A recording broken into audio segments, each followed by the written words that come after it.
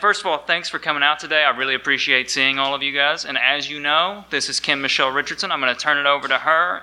First, we're going to play a trailer for her new book, and then she'll have a slideshow presentation for you.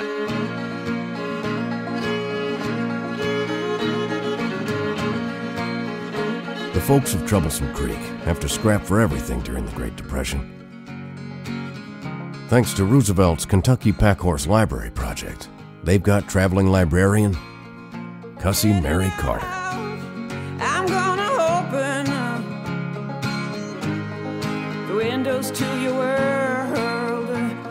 Cussie's also the last of her kind, her skin a shade of blue unlike most people. Not everyone is keen on her family or the library project, and a blue is often blamed for any hint of trouble.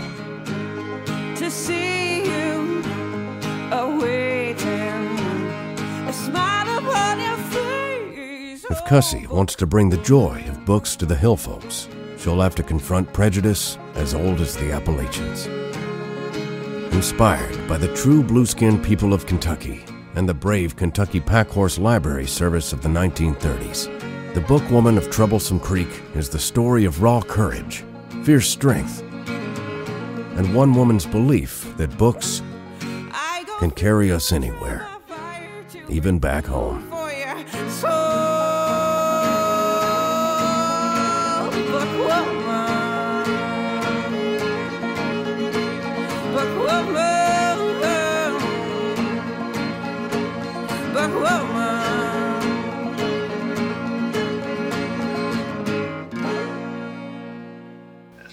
So that was the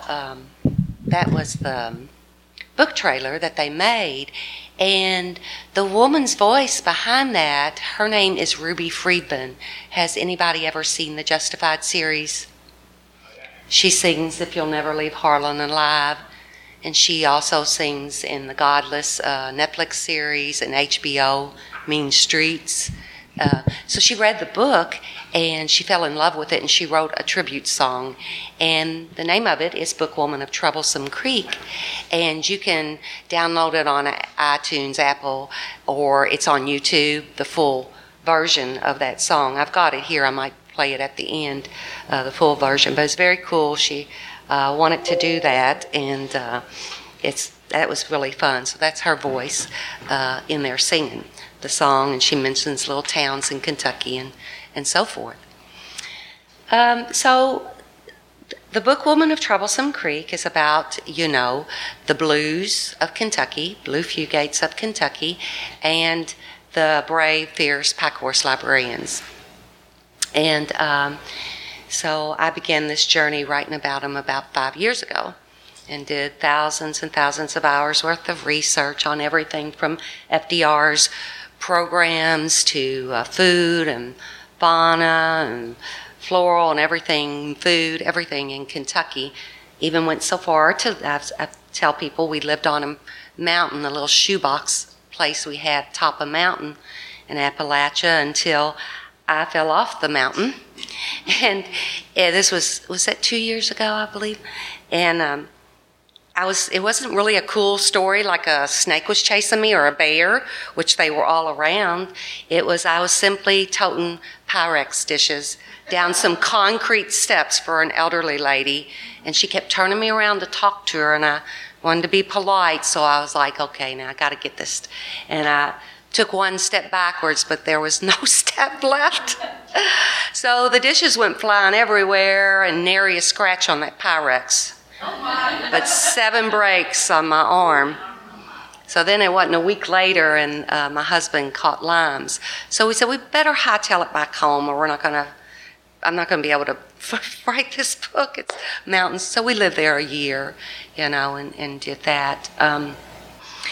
It was amazing, I thought, when I started this journey, and I talked to my agent in New York, that these brave Packhorse librarians had not been given a footprint in literary history.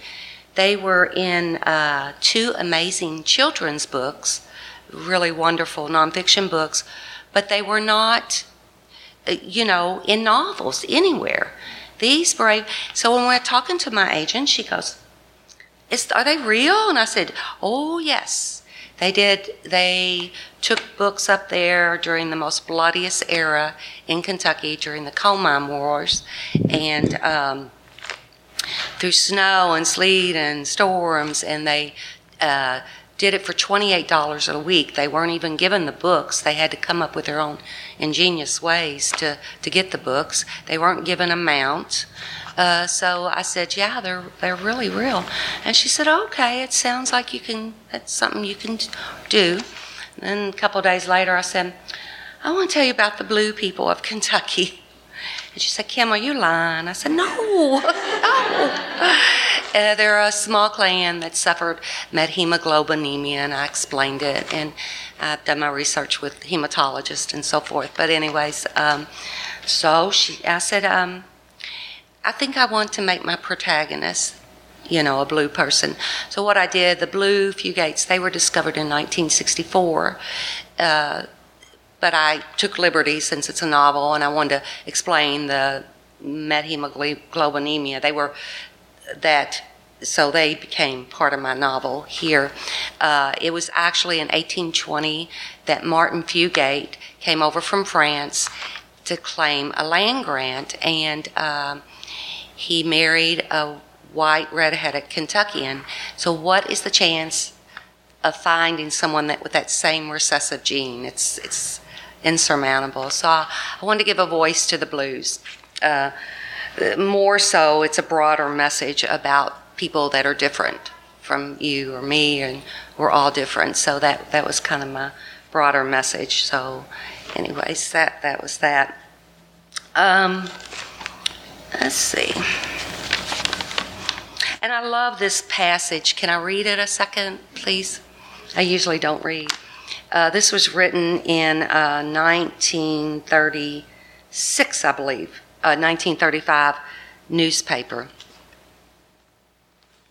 Down Helfer-Certain Creek, they start to deliver reading books to 57 communities, read one 1935 newspaper caption underneath a picture of riders. The intelligence of the Kentucky mountaineer is keen, wrote a contemporary reporter. All that has ever been said about him, to the contrary notwithstanding, he is honest, truthful, and God-fearing, but bred to peculiar beliefs, which are the basis of one of the most fascinating chapters in American folklore. He grasped and clung to the Packhorse Library ideal with all the tenacity of one starved for learning. So I thought that was cool. And if you get the book, Books A Million is here today, and they've got my publisher also inserted gorgeous historical photos in the back, which Kentucky State Archives were gracious enough to get us. Also, it's a Books A Million expert pick right now too. I'm assuming nationwide. It's also winning a little bit of love. Oprah gave it some love and named it the buzziest pick for May, and then it won its library awards for May, and Indie Pick, and then the SEBA, that's Southern Independent Book Alliance. So anyways, that's about that. I don't know how many's read the book. Okay. So I won't give away any spoilers. So does anybody have any questions for a minute? And these pictures here that are up, like that's from the 1930s, an original map of the Packhorse Librarians. And it was really cool. Let me see if I got there. The woman fourth from the left, talked to her great-granddaughter. So there's some, I think it's kind of going on its own. So you can kind of see some of the historical, beautiful, beautiful pictures, Does anybody have any? Yes. Kim, after she Skyped with us last night for our group, but one of the things that I've been thinking is we're thinking about doing a small book group for fifth through teen. Is there any thought of making a YA version of this, a young adult version? Well, you can write my publisher there, and you know, if enough, you know, want something, they will. Well, and my question was, you know, when I read a book, I don't think about, you know, is this little piece appropriate for, you know, 14-year-olds, you know, or whatever. So I would have to read it again and see whether it might stand alone the way it is instead of. Well, I have. I don't know that it's appropriate for. I can't say that myself. It's appropriate for high school, 9th grade and up. 9th and up. 8th grade. Well, that's, yeah. But And 5th through 10th I would is love like for it to 7th become a 5th grade book. Then you need to email my publisher because I, We're educators, so really I think that it would be, and we. Then please email my publisher. I'd be glad to, because what I was going to say next is, you know, Honey, the little character. I thought about bringing her, you know. New York's got me someplace else that they want me to start on, but I haven't made up my mind because I really getting a lot of people that want some of these characters to go on and different characters. Well, I don't know. We'll roll the red carpet out. Anyways, I was going to tell you, library in Roswell, Georgia, I'm going to be their keynote speaker in March. No, wait. I don't know where I'm at, Allegheny or somewhere. Anyways, and they're doing their school's going to do this. So I was like, I didn't catch what ages, but they were buying the books for the school and going to do a history. But you know, so you think it is okay? Totally appropriate for high school. Okay. High school. Oh, I knew a high school. Yeah. 8th grade and up, I think totally good. Oh, I'm sorry. Yeah, so all you got to do is email my publisher if you want more of these people. Like I said, if there's not a day that goes by I don't feel honor. It's a privilege to be able to introduce them to Kentucky. I know that more books are going to be coming about the pack horse now, but to be able to do it first and do it in my voice, a Kentucky voice, that's a privilege and an honor to me because I wanted more than anything. If I couldn't do it, I wanted a Kentucky voice to do it. So that's been very, very important to me. Let's see what else we got. Some more questions? Yes. What did the great-granddaughter of the lady, what did she tell you about? Well, she just wrote the publisher and me, that's her. I can't think of her name now. She remembers stories, her. Yes, yes, and since then too, so we're going to speak about the blues a second. Before it was published, my publisher sent around ARCs and for people, librarians and so forth in the media. And one of the blues contacted me, and he's a retired librarian living in Oklahoma, and he wrote a beautiful review, but anyways, he wanted me to know that he too just recently discovered that he has the methemoglobinemia. And this disease goes two ways. It can be congenital or it can be acquired. Acquired means by taking too much medicines of certain sorts or so forth. The blues had congenital and they were perfectly healthy, lived till way up in their years, you know.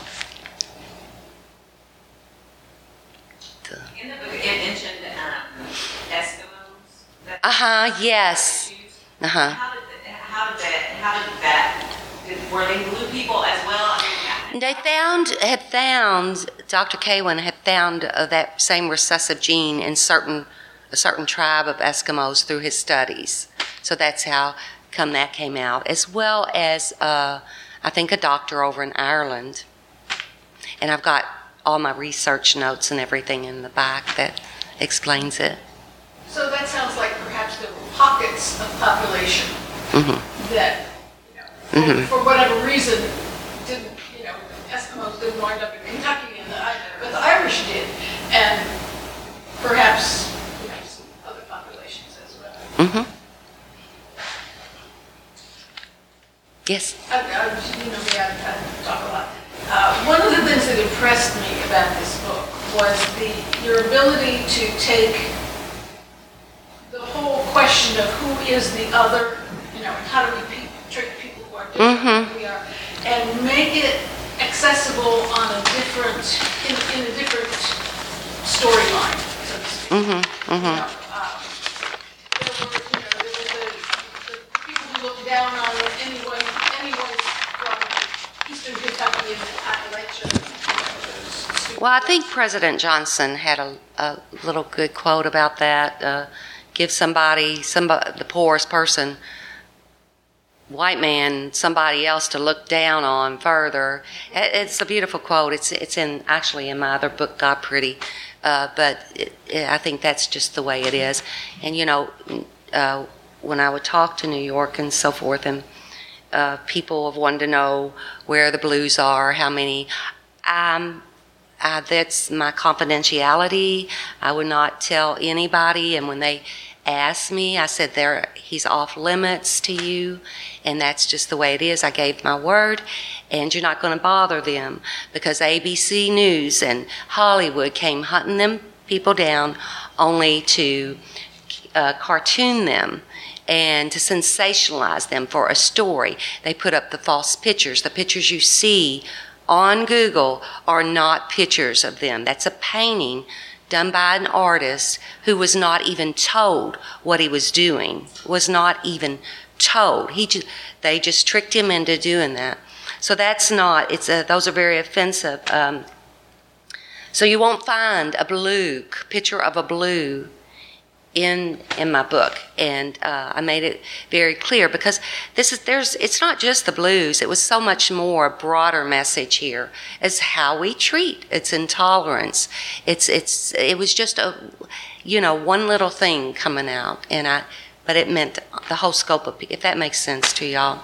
I think pulling Queenie in with the African American, that was very well done. Like to thank you. Kind of group them and be like, hey, I've got a comrade. Yes. Where I'm coming from. And I had to be careful, because Queenie, everybody loved Queenie, and Queenie could easily take over the story. And at one point, this is why Queenie, and when you read about her, but I had to be really careful. People were just falling in love with Queenie, and I was like, no, this is Cussy Mary's story, and this is the blues story. So that's what I had to, that's for somebody else to do, not necessarily for me. But thank you, I appreciated that. Another character y'all are going to meet in here is, the reason her name is Cussy, that's the village in France that her grandparents came from. So and that's pretty well explained in the beginning. And you're going to meet another person. It's almost like a person. Junior, the mule. And I was telling the book club last night that the day after I broke my arm, I was supposed to go and ride one at my friend. And my friend, she's called my writer's wife. Her name is Sarah Gruen. She wrote Water for Elephants. And so I did not get to do that, but I did study up and down about the mule and everything. I get a lot of letters about Junior, a lot. I have one librarian up in Seattle or somewhere, and she was fussing the whole time she's reading it. I could see it. She doesn't know I can see it. But anyway, she's like, if this damn mule ain't kicking at the end. And then she just couldn't help herself. She just finally read the end before, I'm like, so it's really funny. I do get a lot of notes about Junior. So I guess it didn't matter that I didn't ride the mule. But I'm real thorough in my research, like I said.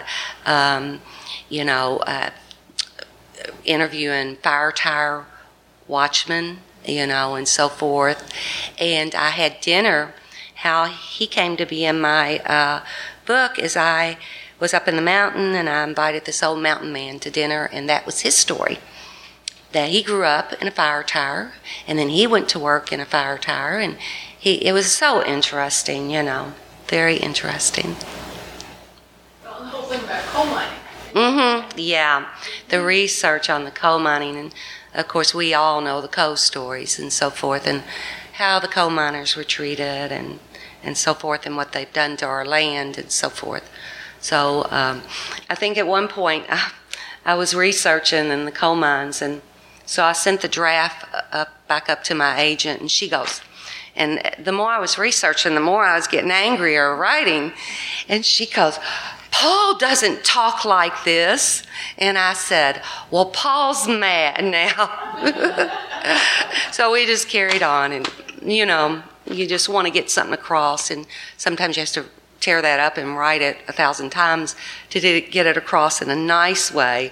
But she says, Paul doesn't talk like this. All of a sudden, he's giving the coal miners hell, the company man. But today he did, I said. But anyways, it's a lot of work on that. Yes? Were all of the book carriers women? There were a few of men. And I don't have oh, there he is. He's in a couple of Kentucky pictures. And there he is at the end. There were a couple of them. And if you've read it, you're going to meet, a couple or one. But but they were mainly women because Roosevelt wanted to get the women to work. So, but what he did, they had such restrictions, like if you were going to work for the WPA, you had to open your cupboards, show them you were poor, your husband had to have left you or divorced, and so because they would come around, you had to take an oath to poverty. So a lot of the men would go up to the cities, they would work and want to get enough money to get people to get to Detroit or wherever they were going, where there was work, but the women were stuck there. So they would lie and say, my husband ran off, left me. So it's very strict rules, of you're going to get the women to work, but you can't have a working husband in the home. You can't work if you have a working husband in the home. So we touch a little bit on that too.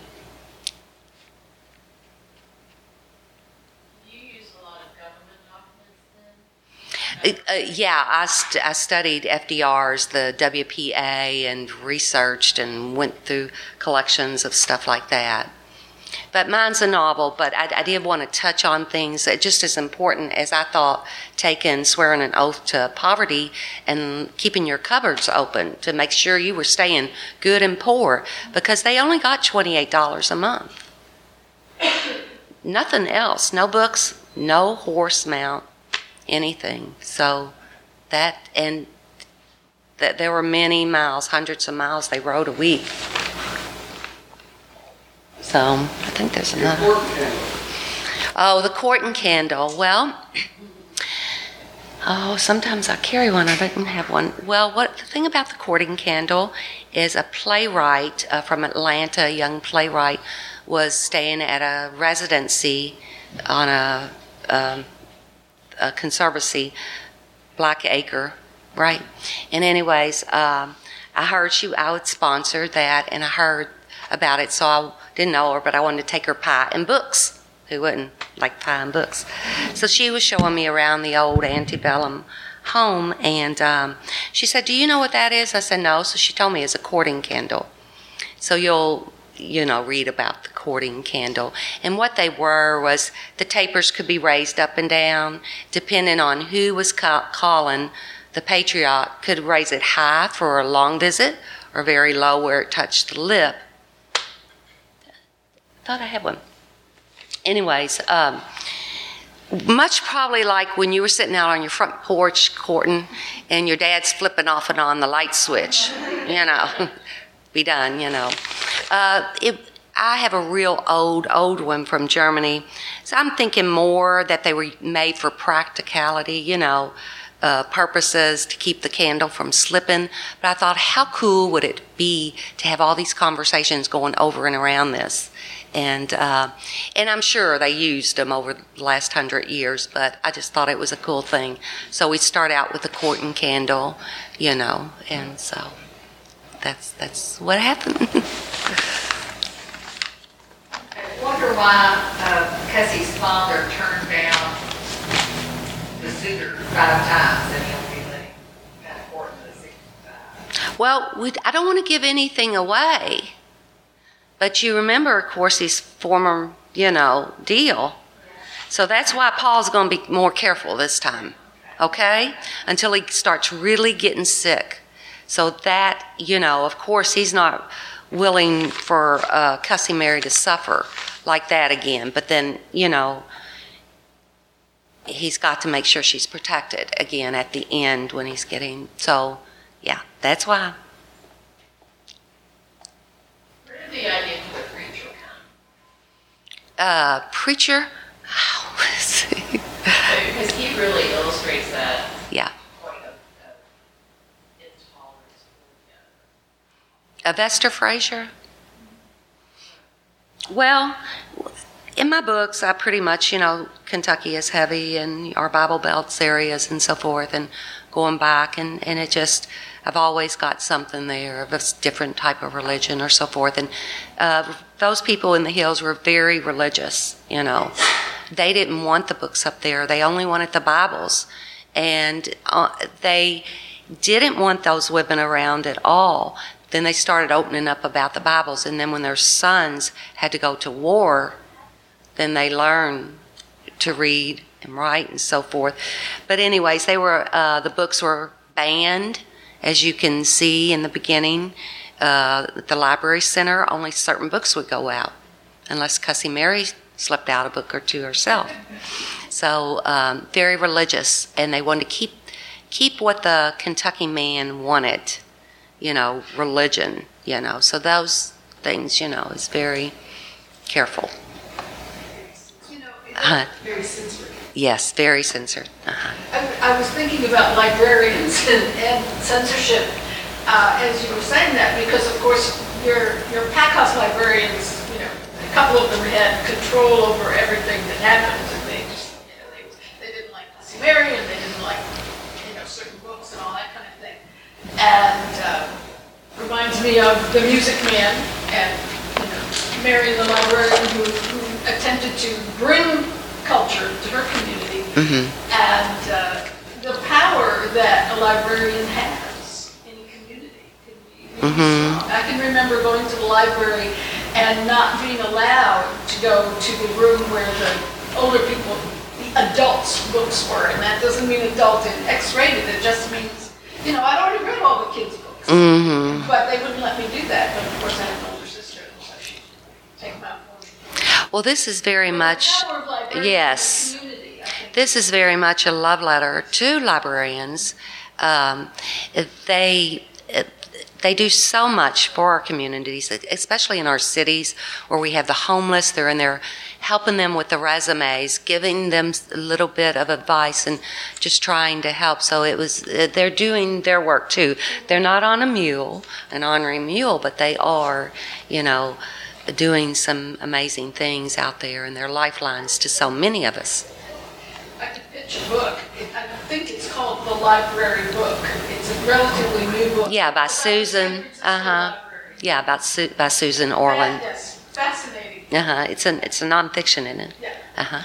It's fascinating if you like libraries. Yeah. And who here doesn't? Yeah.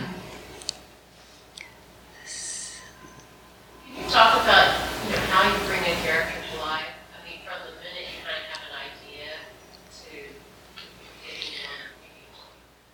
Well, I'm really slow.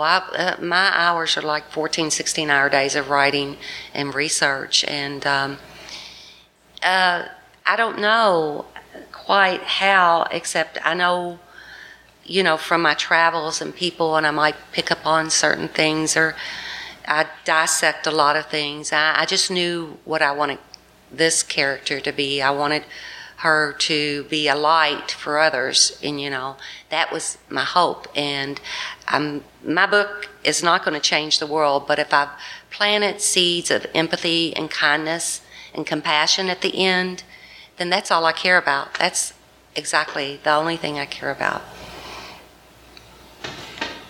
I think you accomplished that. Thank you. That was very, very important to me, and So that's what I'd hope for, you know. It's just, and I'm very intuitive too on people. I think I have some judgment about people. I'm an old lady, so I do.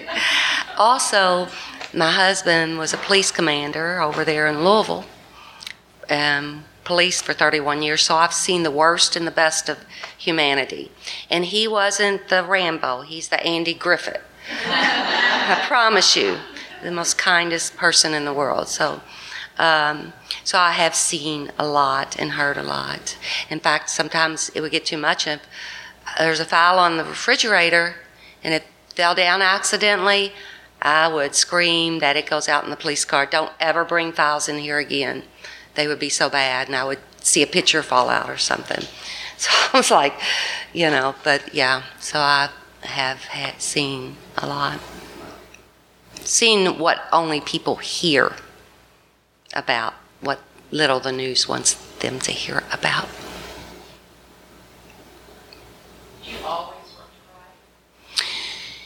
to write? I've always written poetry as a child, and I will tell you, I grew up under the grinding hills of poverty. I was raised in a Catholic orphanage for the first 10 years of my life. It was really a brutal, rural Catholic orphanage. And I can remember this. I was always writing to Walt Disney, asking him to come and save me, to be my father.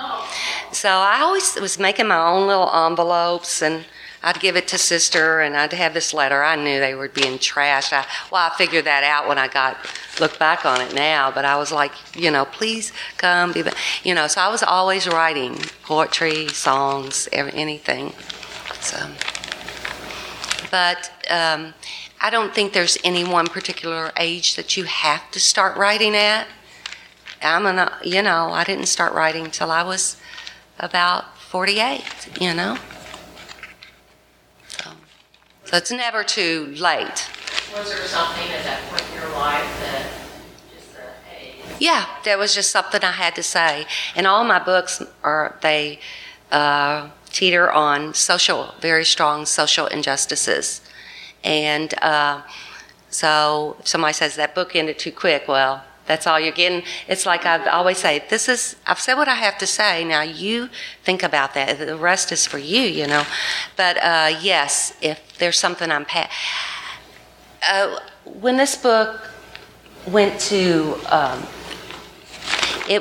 auction in this book, we switched publishers, and when that happens, you get to interview editors. And I had never done that. So with Simon & Schuster and Source Books, and I got to interview them. They got to see if I hid my crazy good enough, you know. And I tried. But anyways, one of the editors, she was adorable, funny, crazy. But when she said romance, you know, and I said, that's not going to be 1936 Kentucky, and you'll see how this ends. And I don't write romance. So then the next editor, she started out, her favorite character was Paul. And she was just, you know, and she got the vision of my book. And I said, I called my agent immediately, this has to go to this editor. I don't care how. If it doesn't, I'm trunking it. So I was that strong and determined, and for no amount of money is it going to the other. So it's very, very important to me to give an honest, what I felt was an honest voice, because it's, like I said, it's the first one in the literary world. So I wanted to get it right. At least I could walk away saying, you know what, you did the best you could, because everybody's going to pick. I call this the pineapple effect, and I'm going to tell you why. Here's this funny story. So somebody tagged me on social media, raved and raved about this book, and sometimes it's so embarrassing. But she said, one thing, how would she have known what a pineapple tasted like? And I flipped out because I'm so, you know, meticulous. And I ran and got the book and opened it to the page, and I did it right. Cussy Mary gets a row of Lifesavers, a nickel row. But she read so quickly, she missed where Winnie had given her that. And so, of course, she knew what pineapple tasted like. Winnie was handing them out to the school. That's the school teacher. So I was like, oh, did I forget that for a minute? Because I thought I even, to the point where I made sure somebody in the world's going to say, she couldn't have possibly known what a pineapple tasted like. Well, we have those. So anyways, that's a pineapple effect I call now. I don't know why. But that is, writers say this, like writers freak out. If that product is not there in 1932 and it was introduced in 1940, you can't put it out. And so there's a ton, or if this type of dress or this hairstyle or it's just anything, we're always trying to make it just perfect, even though I don't have to, absolutely not, because I've written a novel, but I still want to have that meticulous, research, because it grounds the book, it gives it a good grounding. Was that a challenge in changing the doctor relationship to the 30s from? No, absolutely not. The only thing in my mind is going on at this, because first of all, the drug methylene blue, it wasn't going to work, but that methylene blue drug was introduced for cyanide poisoning. Is that correct, Joe? Or carbon monoxide. Before then, so the drug was available. That was like, oh yes, so I'll tell these people I'm going to take the liberty at the back. But they had been trying to find them for years in those pockets, doctors and stuff. But as I said, it wasn't until 1964, so it wasn't a big deal. I'm just curious as to whether that was a problem. No. I really, I wouldn't say enjoyed, but I appreciated the scene when Cussy Mary goes to the hospital in Lexington the first time.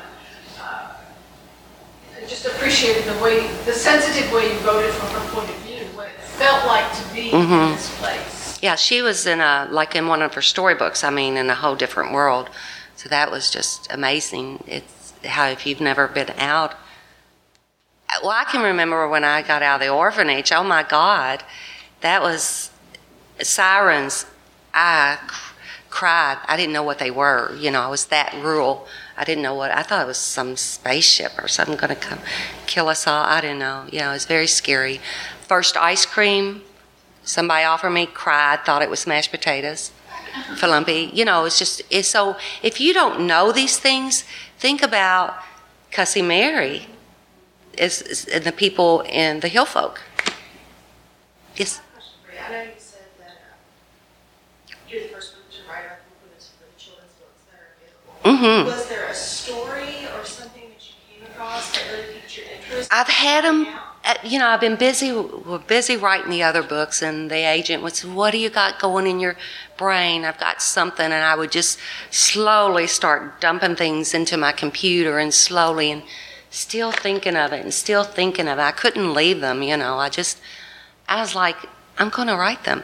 So normally what she would do was she would sell my book on a little proposal. They didn't even, where it was going was they would read a couple of pages what I thought the book was going to be about, and it never did. I took out the guardrails and wrote whatever, but they liked my writing, they trusted it. And then after Sisters, I think it was, I said, I'm not going to do that. I'm not going to sell a book before it's written anymore. It's too much pressure. And I said, if you'll leave me alone, I think I got something. And we'd already discussed, the Pack Horse Librarians and the Blue Fugates. So she did, and I wrote the bones of it and got it going. But I think it was just being free, not having anything over my shoulder, not presenting any 2, 3, 4 page proposal or synopsis of what this is going to be. It just was so freeing to me. So, yeah. Well, that was pretty much like the ice cream and stuff. It was really I was, like I said, I grew up in an orphanage and then went to foster care and was actually homeless at 14. So I remember being a teen one summer, some foster family had taken me in. But anyways, I spent a lot of time at the library, and I didn't know what to do. I didn't even know how to, the woman said you could go to the library. So I'm there, but the librarian was so kind and compassionate, and she whipped out this brown paper bag and snapped it open, and she said, took me over to the shelves, and she said, and I picked up a book, and she said, I think you can read more than one book. And so I had a great, lovely summer. So that's my story on that. So any more questions? I'd just like to say that I don't normally like books that are written in the first person, but this book it got me from the very start. So for me, it's really interesting that how you can, from a first person point of view, really see other people and describe other people. Even though I know it's only because it's from Mary's point of view, but I mean, some of the characters are just so well drawn. Thank you. Everyone felt really alive to me. I'm honored. Thank you. Were horrible too. Yeah. Well. It's a lot good when you write really horrible people, but thank you. Really good. That means a lot. Thank you. It truly does. I'm honored. That's humbled. But anybody else? Yes, ma'am. Do you have any advice to somebody who is trying to get published, or any insight into how to bring in? Have you written your manuscript? Yes. Okay. Polish and polish and polish it. And get in with other writers, If you're on Instagram, get in with the Am Writing community, hashtag Twitter, Am Writing. Don't try to find you some good betas. Are you in with the writing group? So, I have Sarah Grun, and she has me, and I have Jocelyn Jackson. So we're all in together. Jocelyn's coming to Kentucky and visit me for the first time in Kentucky in a couple of months. But so if I say this or that, I can run that over with them, or they're freaking out, or the publishing world is just not being everything they dreamed of at the moment, and they're under stress. So it's very good to be in that. But just polish it, and before you submit to an agent, I'm sure you know how to submit to an agent. If you don't, you need to be on Twitter, because they're all on Twitter. And they're begging for stuff. They have a manuscript wish list. But be careful. Some of the agents are no good. And you want to make sure you research the houses, the literary agencies. I'm with Writers House. I was blessed to be with them. I did have some not so great agents before, but I've been with my agents over 6 years now, and Susan Ginsburg, she did The Color Purple and The World According to Garp. She took me on along with her co-agent, Stacy Testa, and I don't know how they had the patience for me, because they had to teach me too. Not many agents they're heavily editorial, and not many agents are like that. They don't have the time. But now, even more so, publishers, editors don't have the time. So it's up to the job for the agent to polish and get that editorially ready. Because the editors were wearing a million hats. I did have a really good experience with the people, my editor.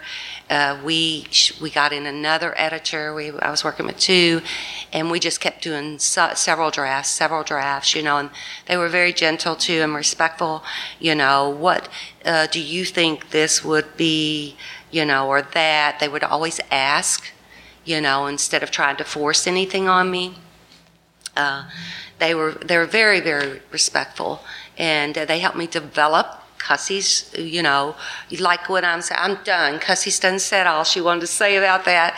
They would say, don't you think, can you tell us how Cussie is feeling right now? So then I would get back in there and write, and whereas before that never was available.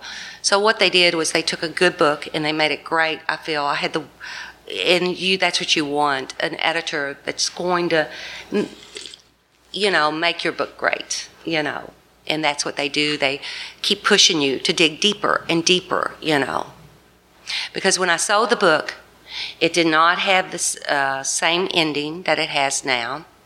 It had a totally different ending, and I sat on it a year. It bugged me, and I talked with Sarah and some other, and I just couldn't get it. And then all of a sudden, one day it just struck me, this is a fairy tale ending that I'm giving Cussie, and I just ripped it up. And my editor was like, but I took it to my agent, and she just came back crying. She said, because she knows Kentucky now. She's been to Kentucky. She's talked, heck, in our email, I've got her talking Kentucky. And she's New York, born and raised. But anyways, so she said, this is it. And she was bawling, and she said, this is the honesty that it needed.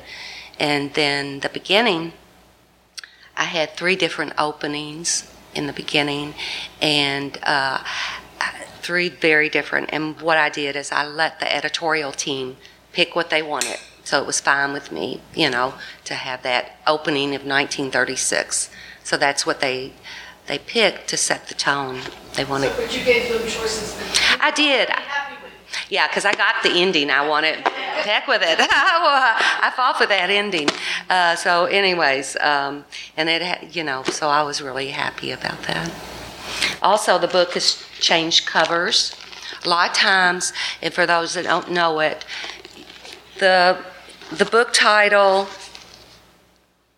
and the cover is not the final word of the author. It's up to the publisher. It's all in a standard contract everywhere. And so this book started out with A Familiar Bluette, was the name of it, for a damselfly. Then my agent wanted, everybody in her office wanted to change it, and she wanted to do Kentucky Blue. And I told her, you ain't getting me killed with those ball fans. And I couldn't make them understand. Don't do this. And I finally, after a week, I was like, look, you defer to the business, I'll defer to the South. You just trust me. So then it went to the borrowing branch. But the editor, their team thought that a lot of young people wouldn't know that libraries were called borrowing branches back then. Well, I liked it. And so then they picked The Bookwoman of Troublesome Creek, which was I kind of fought them a little bit on it because it was a mouthful for me. But, that's so. And then the book cover that you have, Barnes & Noble came in and demanded that they change the book cover. And I don't know why everyone loved this one, loved it. And then here is HarperCollins. I love this one. And this one that they did was just so jaw-dropping to me because it's a metaphor. It is just, why is this woman being smeared? It was both sad and beautiful, and it just really struck me. And so then Sourcebooks came back and slashed her across. Yeah. So there's a lot of things in publishing. I was going to play this song for you all, the full song that Ruby Friedman made up, and it's beautiful. Like I said, it's available on YouTube and everything. Did y'all have any more questions? I'm just curious about because you have to do a lot of interviews, like firefighters, Yes. hematologists, and people. Mm-hmm. How do you approach someone like that? I mean, do they seriously? Well, so Some people just say, book writer. no, I've. Hold on. Well, first of all, like with the Mountain Man, I'd seen him around, and everything. I knew he wasn't going to have a Christmas dinner, and I invited him up top of the mountain and started learning his story. I'd known him several years, but I didn't know him, so to speak.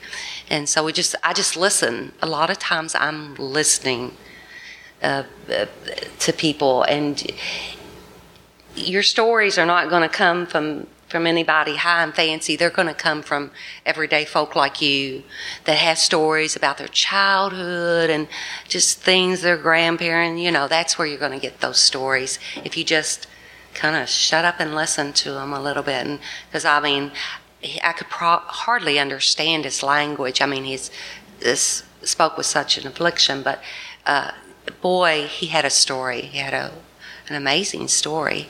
I just couldn't imagine being up in that fire tower like that and doing that work, So I just listen. I listen a lot till I have to talk to you all.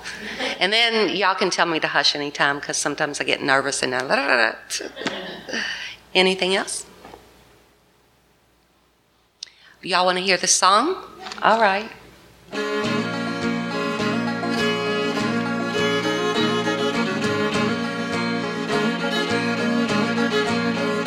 Said love, I write it down.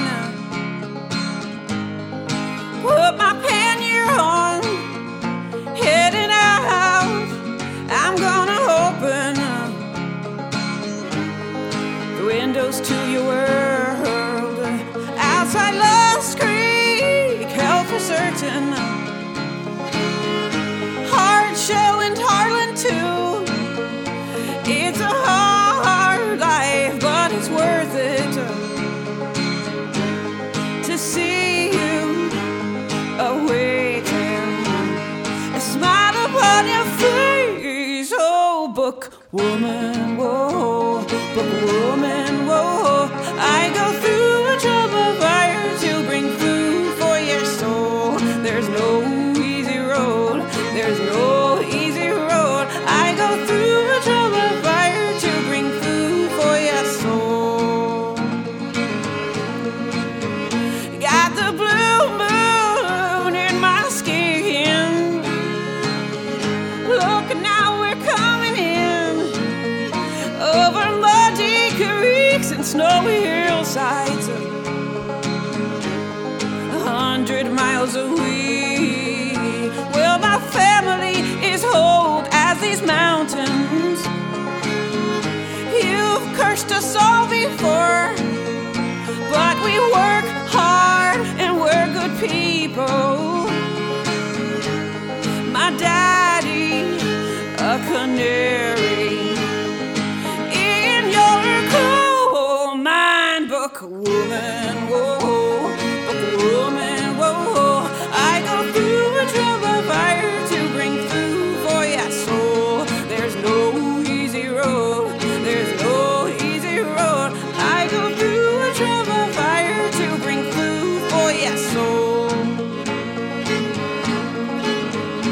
Oh, a few more days to top this weary load. The sun has hit her face, and so we'll sing once more for our old Kentucky home, our old Kentucky home by light of day.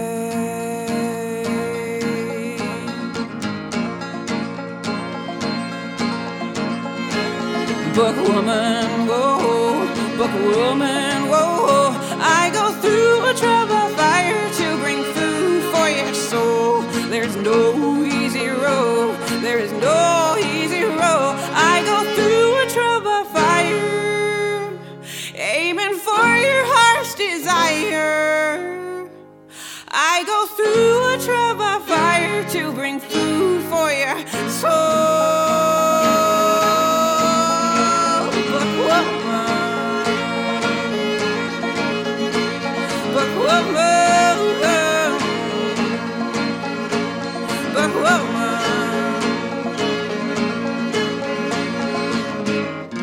Thank you all for coming. Like Ms. Richardson said, we have books for sale in the back. If you haven't read the book yet, go grab yourself a copy. And thank you all for coming. Thank you.